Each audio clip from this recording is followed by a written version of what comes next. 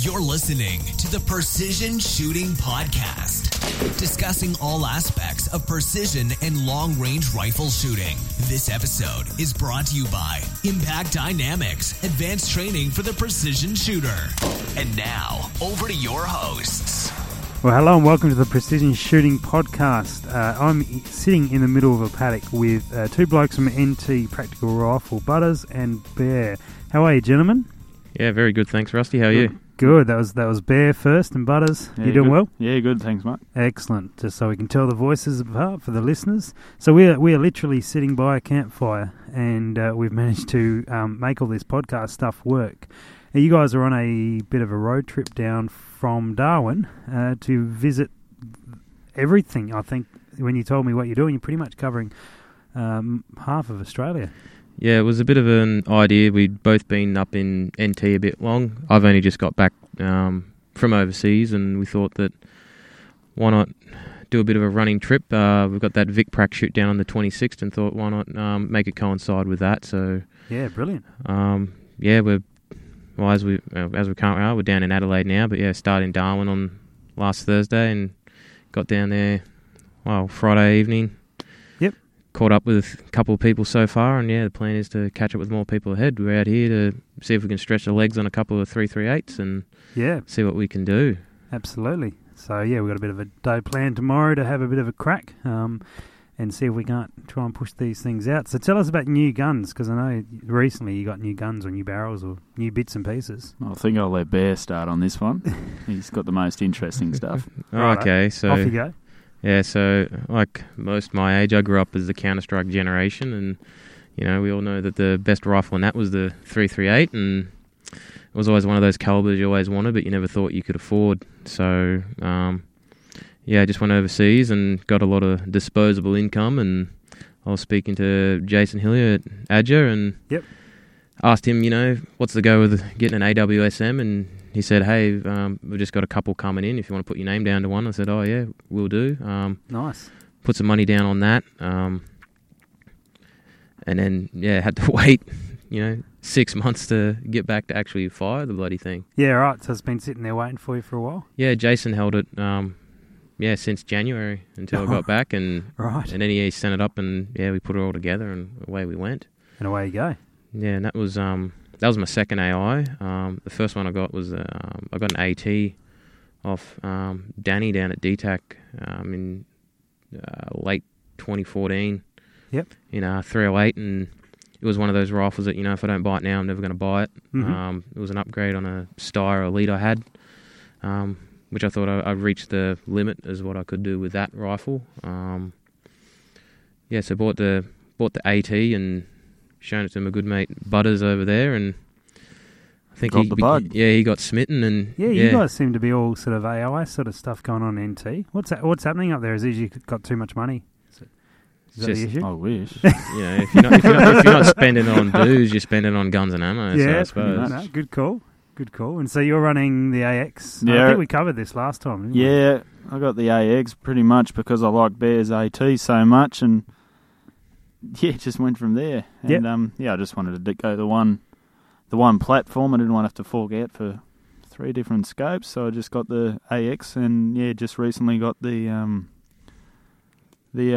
other couple of caliber conversions. So I got the 308 that arrived in the last couple of weeks, and the 338 last week. And how they going?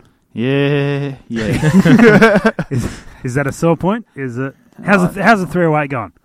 No, it shoots. No. It goes straight. Okay. Goes forwards. Still goes straight. I've only shot 10 rounds through that so far. Okay. So it's all right. It's shooting. I just got to tailor it a bit, but the 338 was a bit of an issue. Yeah, right. Tell us about that. Oh. Or if you're willing to admit to it. No, I'm willing, because when I first got the barrel, I had some issues loading for it. I couldn't get the seating depth in far enough to fit the mag, because I'm using the 300 grain burgers. Yep. And anyway, I got them in far enough for the magazine length, and I went out to the range and I shot the 300 Win mag out of it, and zeroed that in. So because I just finished the. I think I just finished the NT Queen, so I just wanted to re-zero it, make sure I knew where it was shooting. Oh, congratulations on the NT Queens as well, mate. Coming last. Coming last? Yeah. Yeah, well done. Fourth and last. Don't kid yourself, mate. No, like it. there wasn't much in us. No, I think there was 10 points between first and me. Yep. So I'm pretty happy with that. Yeah. But, finished that. So I went and zeroed the 300 Win Mag barrel, got that shooting perfectly. Mm-hmm.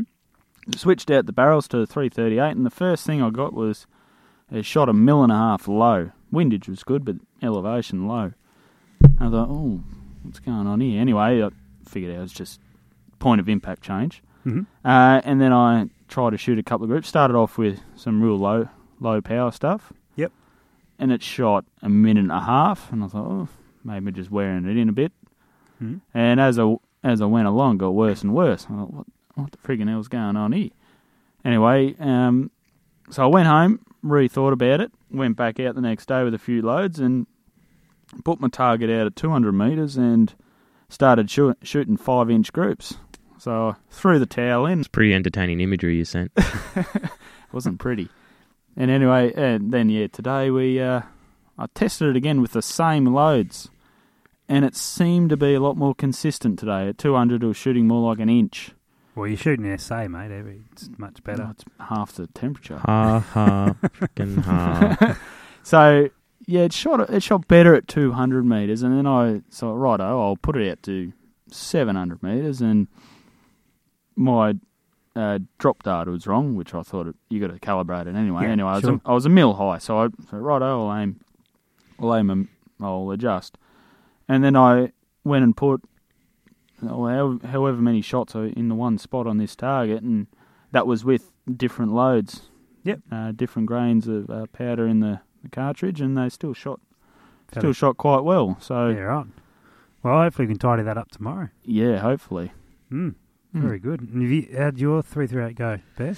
Yeah, so when I first got it, so when I was overseas, I was with working with the Brits, and obviously they've got the AWSM in their inventory. There is the 115A3, and got friendly with a couple of the Sniper Qual guys over there, and actually got their doctrine, which encompasses the rifle and its ammunition, and basically, even though the British use a 250 grain Lapua lock base, but heard better things about the CNARs, so I ordered the CNARs, but I pretty much just seeded them to the exact length of the Brit rifle. I tried the old habit of using the fired casing and pushing in one side and trying to get the land length out of it that way. But didn't have much luck doing that, about 3 times. Yeah, okay. So just went straight off the the standard round they used, their issued rounds, and loaded it to that length. Similar charge. The Brits have a bit of a high power load in theirs. They usually try and get about 930 out the muzzle.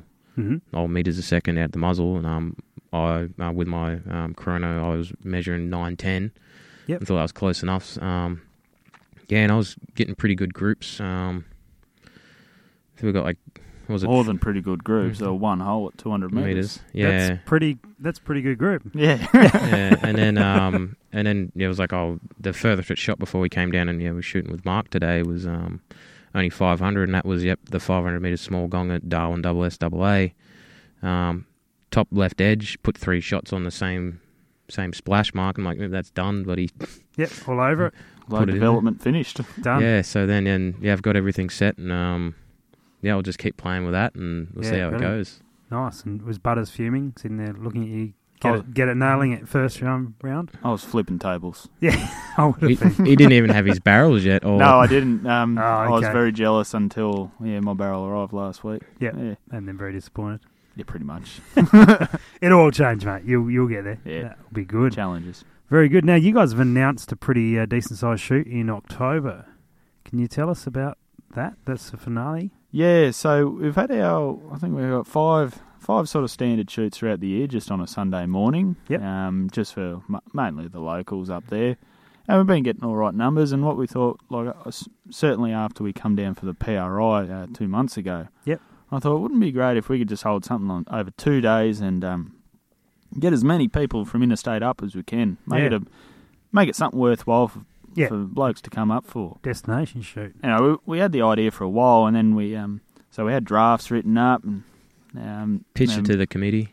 Pretty much, yeah. We put it to the committee last week, and they said they loved it and say, yeah, definitely go for it. Wonderful. Let's have it happening.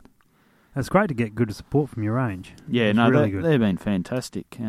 Especially they did fork out for targets for us, and we're not an official discipline yet. We're just shooting under some other discipline rules. Yep. And so we've got to make a proper discipline out of it with them, just so funding and that will be a bit easier. But no, they've been really good, especially our range warden there. He's been really good. He's all for it. Wonderful. And yeah, a lot of interest. Even though not a whole heap of people have been coming, but a lot of people have been saying, when's your next one sort of thing. Good. Yeah, and usually when they say, when's your next one, they will come along. Yeah, that's good, mate. That's the numbers have been growing, or the interest have been growing, hasn't it? Yeah, so I think we started off pretty well. What was the first shoot when end of last year? I think it was middle me, last yourself, year. John, and Casey. Yeah. That was it. That was because we were slack as buggery, bloody putting out advertisement for it. No, they wouldn't let me put it up on base. Yeah. But so we've got this 2-day event on the 1st and 2nd of October. Yep. It's all locked in. We've got... That's a Saturday, Sunday, I take it? Yeah, and I believe it's long weekend for some states. Yeah, definitely for SA. Yeah. And some other states probably. I think New South Wales, but anyway, I haven't checked that out. Yeah. So make it worthwhile. Definitely, and so like we said, it'll be very similar to the PRI. There'll be morning stage, afternoon stage on the Saturday, and then a morning stage on the Sunday, and then we'll probably wrap things up. Yep, Sunday afternoon. Especially those that have to, maybe start making tracks back down south if that's where they came from. Airports or driving if they're inclined that way. Sounding like another bus trip from SA. Yeah, bloody oath. If this Vic one goes well, maybe we'll do that. I don't know. We'll see what interest we get. Yeah, It'll definitely. be good fun. Yeah, and so have you got much planned for it? You're not allowed to say yet, because I've heard the word slinky mentioned, and I was looking for an explanation on that. Slinky, I'm looking over at Bear for that. Yeah, we'll let Bear explain the slinky. We don't know if it's going to be in or not, but it's scary. Yeah, so slinky started off as when we did AK qual overseas. One of the things that the Jundis over there tend to do is they fire their gats over their heads and at an oblique angle, or scorpion tails, depending on which school of thought you're from. And one of the ideas I had when I was watching some guys shooting that was, if you shot precision rifle at the slant, you're going to be counteracting both your already dialed elevation, but then your windage then becomes your elevation. It becomes a bit of a mental exercise, and I'd been trying to come up with some stages to throw back to Butters back in Australia at the time, thinking, what can we do to drum up some interest? I think mess with people was the... Yeah, but and then I was like, if you're firing a side, you figure that out. But then, wait a minute, then what if I 180 it? And we already had a staircase barricade, so the idea was... cross barricade. Cross barricade, sorry, yep. So basically you go down a set of stairs and back up, and I was just like playing with the idea of the GAT starts horizontal, then flips up 180, rolling down the staircase. I'm like, like a slinky, and then gets to the bottom and it starts to go back up the top, and then you're thinking, well, that's pretty dreadful. I think that's about as worse as it's going to get. So I don't know if we hold that in reserve as a tiebreaker, or if we try and run that maybe as a not scored, but just see how you go. Bit of a time trial, see how many people get caught out for getting to reverse their is now their windage, what was their elevation, and see how that one goes. Yeah, brilliant. Because I think you were testing a bit of that lately, haven't you? Well, I saw some pictures. Yeah, I've been trying that, and which we would have covered in one of the previous podcasts, and it's certainly it's able to be calculated, and it's not can as be shot. It's not as scary as it sounds. Once you know where it's going to go, where the point of impact difference is, it's going to be consistent downrange. There was Correct. a mob that had a program that figured it out, wasn't there? I think I saw something a few weeks ago, a mob that they were shooting with like a DTA on a slant, and they didn't some give much data information into it though. Okay. Yeah, right. No, it's quite predictable. I mean, I only did it on the left-hand side, but it would be then the reverse details on the right-hand side. Yeah, and that's what's like designed to trap the bloke out. But Make him think. yeah. Hopefully, it will never have to be used in anger. But yeah, we'll see how it goes. I think tiebreaker is probably not a bad way to use it. Payback. Yep. Yeah. You're a bit of a fan of tiebreakers, aren't you? Yeah, no, I am. Went well for you. Yeah, very good. Lucky you picked a good stage. So we will go. You guys, we're down here at the Impact Dynamics now, Long Range Place, and so then you're going from here over to Melbourne, eventually ending up for the shoot out there. Yeah, so we're going to go, the end of the week, we're going to go spend some time with Bear's family and see them all down there and do a bit of spotlighting. Mm-hmm. And obviously on the weekend, we're going to go visit Jared with the Castlemaine mob and see how we go there. Sort of support him a little bit. So you've been doing any practice for? No, not at all. Awesome. Sounds well prepared. That's what the rest of the week's for. Yeah, good. Have you tried Hawkins' position? Yeah. You have? Yeah, not with the AT. Yeah, I don't think Bear is. Hawkins, I find just probably the most stable, unsupported position you can do. And with our just regular sort of Anzac Day or Australia Day shoots with our SSAA. Oh, yeah. What we'll do is 5 shots standing, 5 kneeling or sitting, and then 5 prone. They don't tell me I can't do the Hawkins. So I go in the Hawkins at 200 metres, I put 5 bullseyes down and... Yeah, talk it up, bull. Yep, good. Is that true, Butters? Or, you're doing it? That's He probably is. He's a poaching prick. No, I'm sure you're aware, Rusty. Comes down here, true. steals all the trophies. And then I said, 5 bullseyes in Hawkins. I didn't say I hit the target for the standing or the kneeling. Left out the appropriate details. Yeah, nice, very good. So I guess in the last podcast we caught up with your history, Butters, and shooting. So if anyone's interested in that, they can go back. But Bear, we haven't spoken to you yet. How did you end up shooting precision or practical rifle? Where'd that all come from? Well, I grew up on a farm down South Gippsland, and Dad was always into hunting sort of thing. So at quite early age, pulled out to go out shooting with him and his friends and older brother.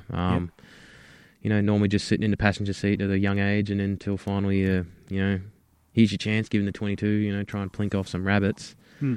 So I always sort of grew up and went into hunting and, went chasing foxes, the odd kangaroo when you could, pigs up in Cobar a couple of times, Yep.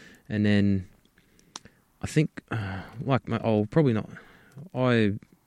Dad and my brother were really big on field and game, shotgun shooting. I got pulled into that pretty much as soon as I could get my license. As soon as I could get my license, was out there shooting clays, and that pretty much became my monthly shooting. Was go up to local field and game club, shoot 2 rounds of clays a month, and that was like all the shooting I ended up doing, mostly through school. Mm-hmm. But then, like most, when Magpul released that Art of the Precision Rifle, sort of stumbled across that just on the net and thought, what's this about? I had a 308, I had a Steyr Elite in 308 that mainly I was just using for as a hunting rifle. It was a bit heavy, but it was a good accurate rifle. And I watched the Magpul blokes sitting there hitting steel at long range and getting that nice reactive thud at the other end, and that's a lot like you go out and you shoot that big buck, and you're like, this could be a lot easier than trudging around the mountains trying to find something to shoot.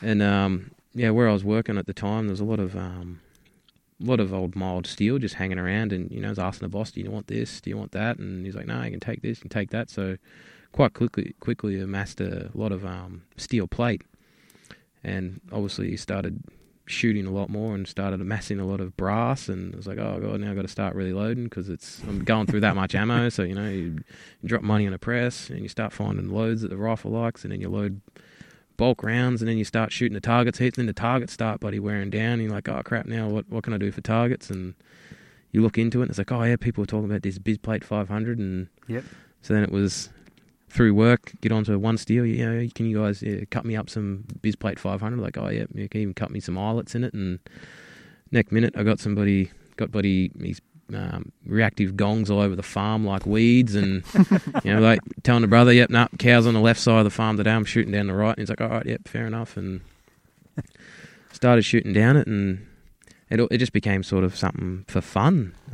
Get the mate's friend out there, or mate and his brother and all that come out, and they'd bring their rifles, see how they go. And Norm's like, yeah, I'm there trying to read the wind and dial the windage, and yep, here we go, buddy, bang, expensive noise, try again, you know. And and then it'd be me mate Ryan, he'd be like, yep, got the old, was an A-Bolt Stalker with, what do you have, it was like a 3-9 Leopold, just fine duplex. And he'd be like, yeah, about there will do, bang, ping, like, get off my range, you know, pissing me off. And, no, he's a good bloke. And, yeah, and his brother, Dwayne, he had a 243, and we, you know, always give him crap over that because we were the 308 boys, and he was the 243, you know, real loud and leaving really nasty marks on my steel. But it was all fun and games, just trying to learn, you know, the difference between the calibers. And then when I joined the army, it was, you know, everything sort of got in the hole. You're like, oh, join the army, get to shoot lots, and you know, I shoot more outside the army these days than I do in. And then went through training and was sort of not expecting to get posted to Darwin. It was a bit one of like, oh, you know, what am I going to do here? And for the first year, I left my firearms down in Victoria on the farm, and during that time I met Butters over here, and went down to the Darwin Rifle Club a couple of times, saw him there shooting F-class. Saw it, didn't quite think that was for me, not a big paper puncher. After, you know, growing up hunting, that's where I thought the appeal in steel was getting that instant feedback from the targets.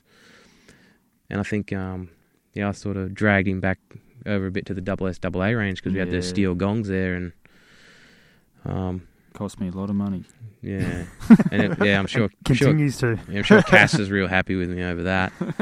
And it was about that time when it's like, oh yeah, we're going to the SSAA a bit, and maybe it's about time to trade the Steyr in. I'd put a few rounds through it, but felt it wasn't the best rifle for wanting to do a lot of long range work with. Like handy enough rifle in the scrub and good to about 400 or 500 meters. But after that, it was probably a combination of me and just not knowing the gun that well. But yeah, I found it real hard to get a hit past 600 meters with it, and got the AT, and tried to reinvent myself with that, and put a new scope on it, and it sort of got to the point where I've got this rifle with X scope. There's literally nothing I can blame but myself. So I've really got to knuckle down and try and hit steel now. So, and then it's just progressed from that. Me and Butters would go at the range. I brought my firearms up at the end of 2014, and we'd go to the range like most weekends. We're just sitting there shooting at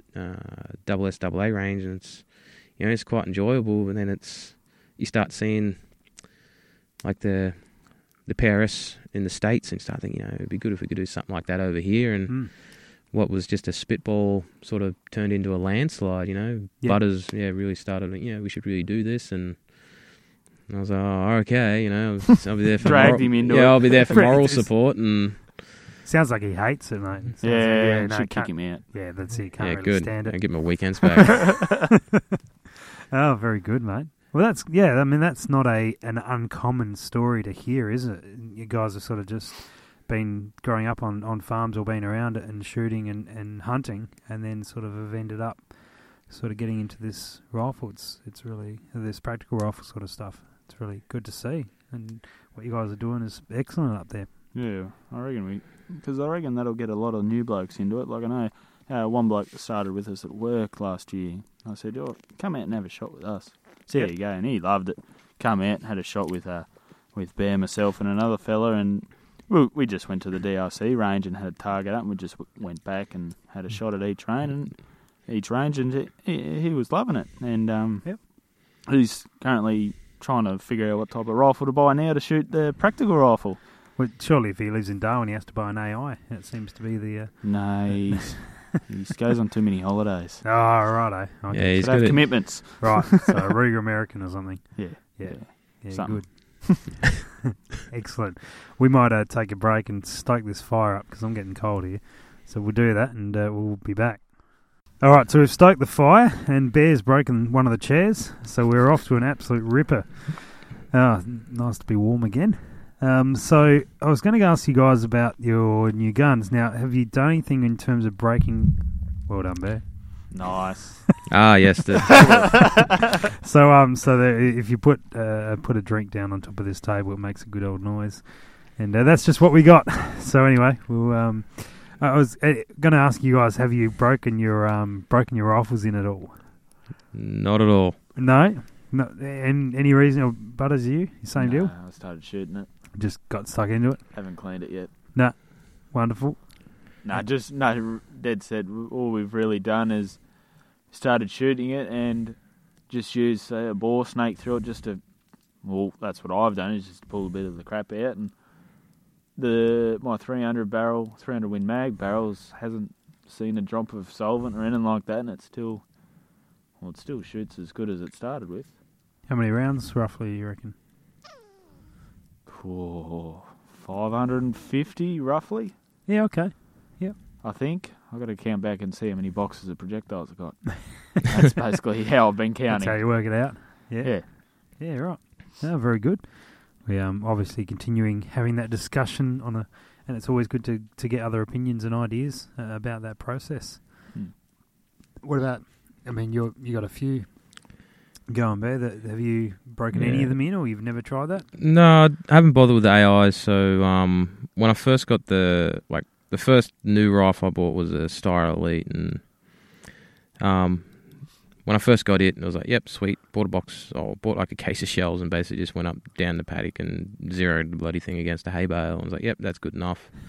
And it was actually a mate's dad. He was really pestering me. "Oh, why have you broken a barrel?" And I'm like, "What's breaking a barrel?" And he's like, "You fire a shot, you clean it. You fire a shot, you clean it. You fire a shot, you clean it. You fire 2 shots and you clean it." I'm like, that sounds like a lot of work. A lot of work, and a lot of wasted ammo. I'm like, why do I have to keep doing that? And I did a lot of research into everyone's got their opinion. Oh, you've got to fire the barrel. It's never going to be accurate. And the farmer's son, you work with metal.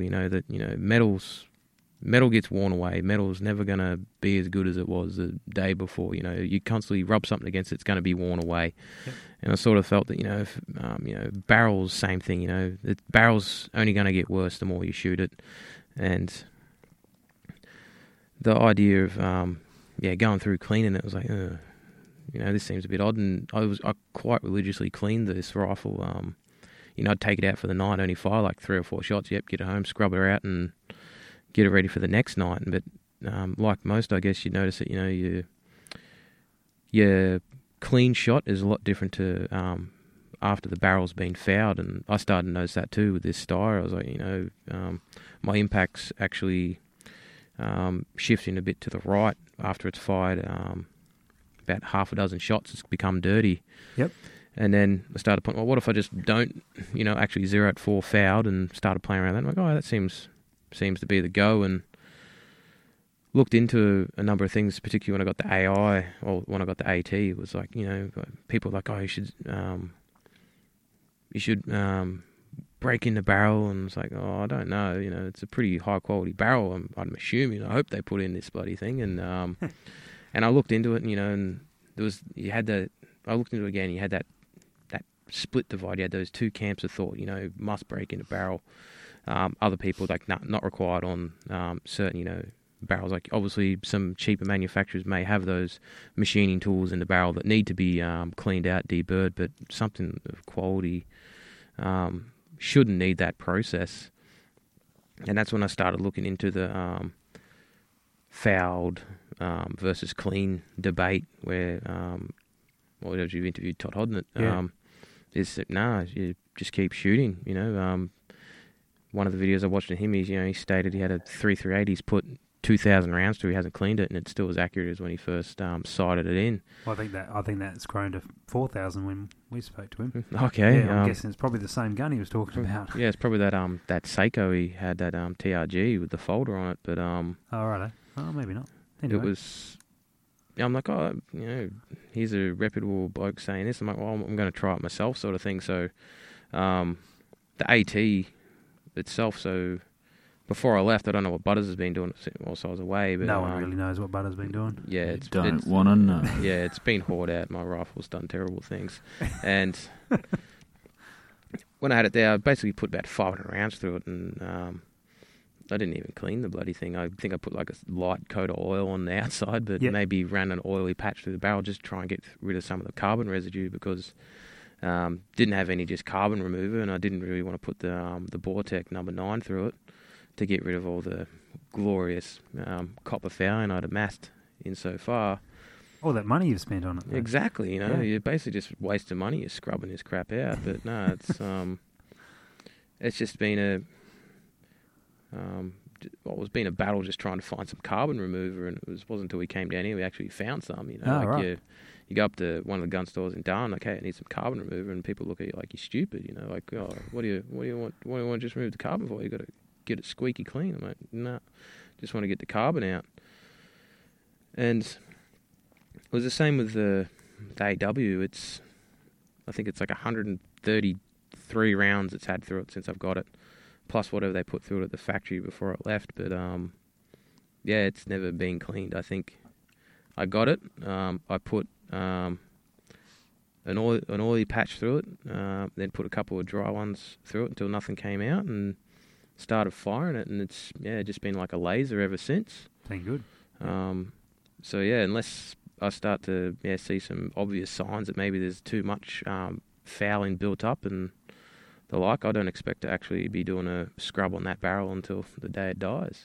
And so, we were talking barrels before, and you mentioned you're looking at getting a proof research barrel, which sparked my interest. Any particular reason? I thought it looked pretty cool. The length on the AW, for example, it's a 27-inch barrel. Even though it's got flutes cut in it, it's a pretty big piece of kit trying to hold out there in space when you haven't got a bipod on it. Yep. And I think it was Butters that actually pointed me into the line of carbon fibre barrels being a bit lighter, and just looking into the savings you could get from a carbon fibre over a traditional steel. And then if you read into the Kool-Aid propaganda about it's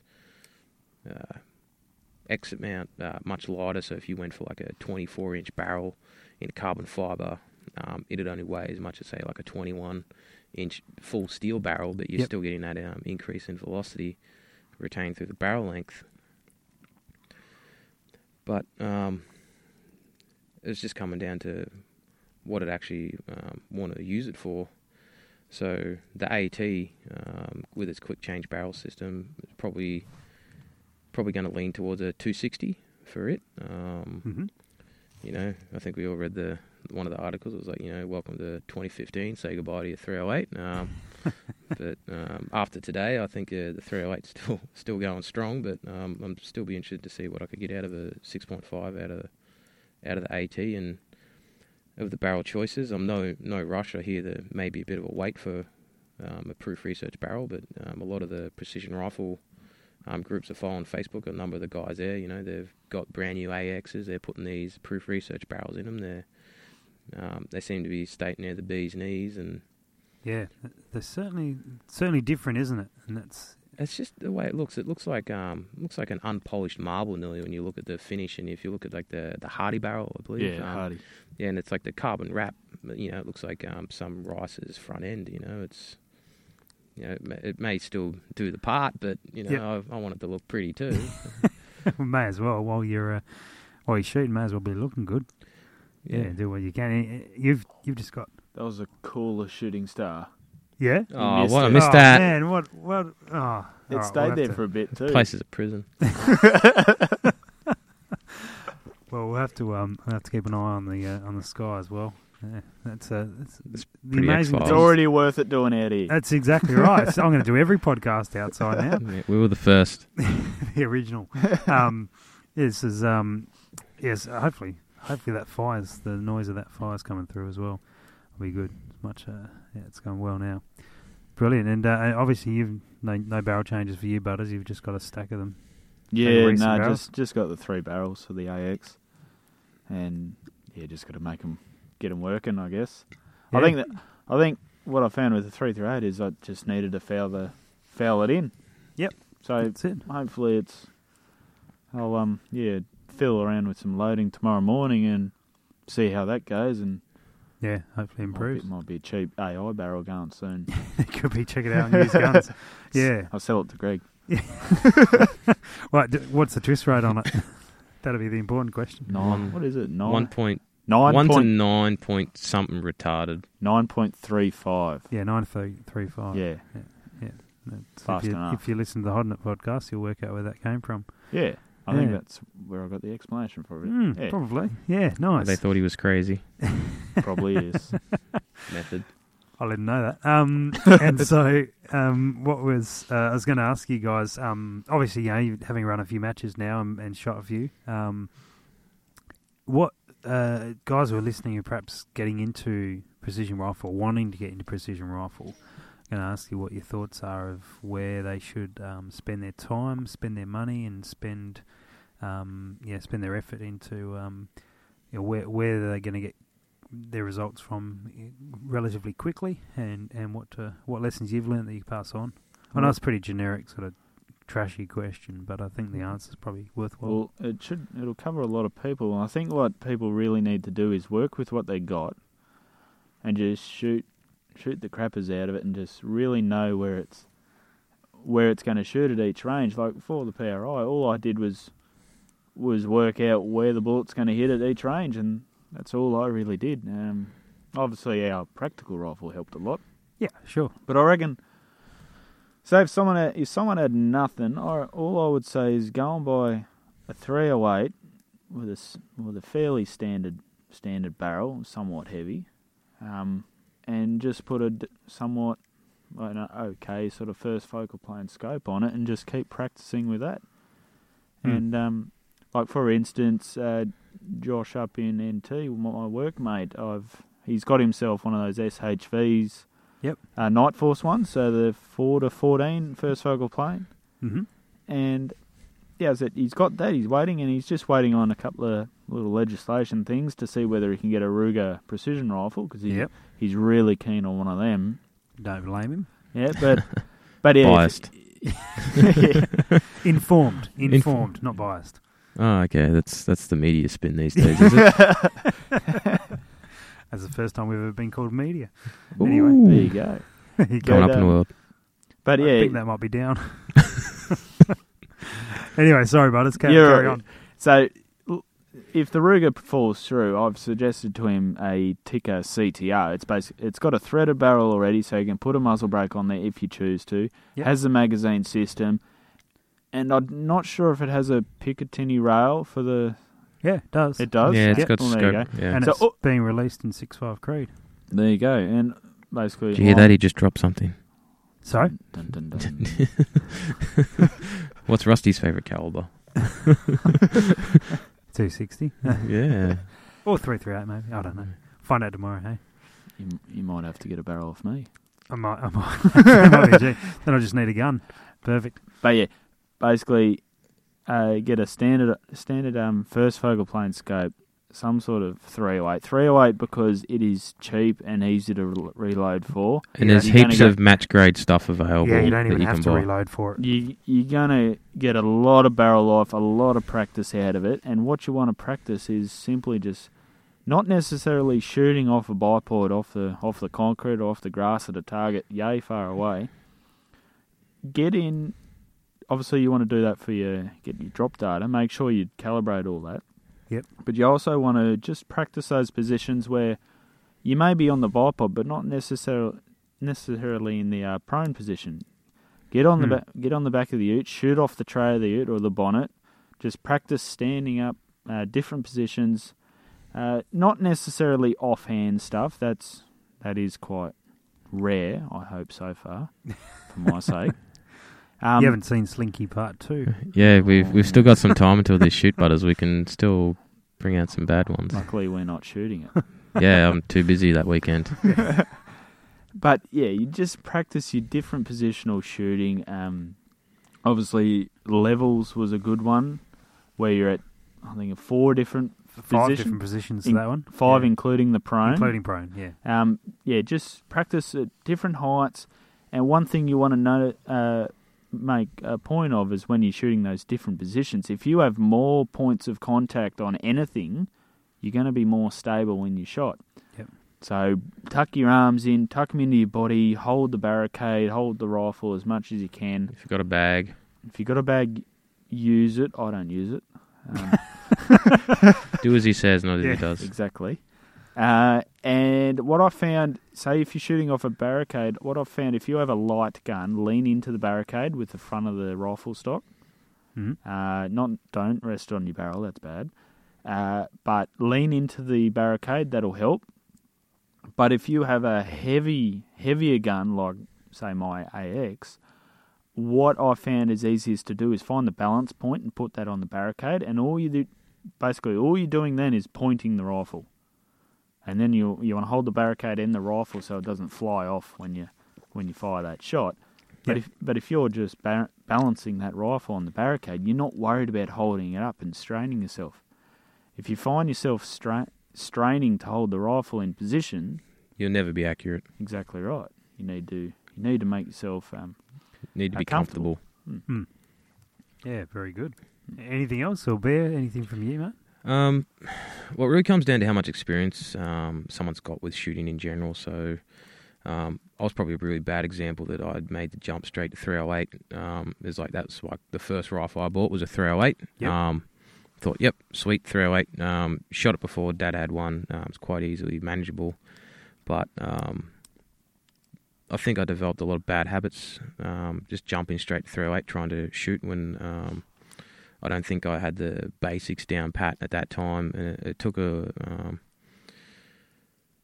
me to buy a new 22. It actually forced me to sit down and actually try and redevelop my own shooting technique and trigger control, and just a lot of really simple things that threw me off quite an early stage that were really just making that expensive noise downrange with the 308. I was getting inconsistent group sizes. I'd have days where I'm like, yep, sweet, I'm straight on target. The next day where it's, I haven't touched anything, I've come back to the same target, the same position, shot.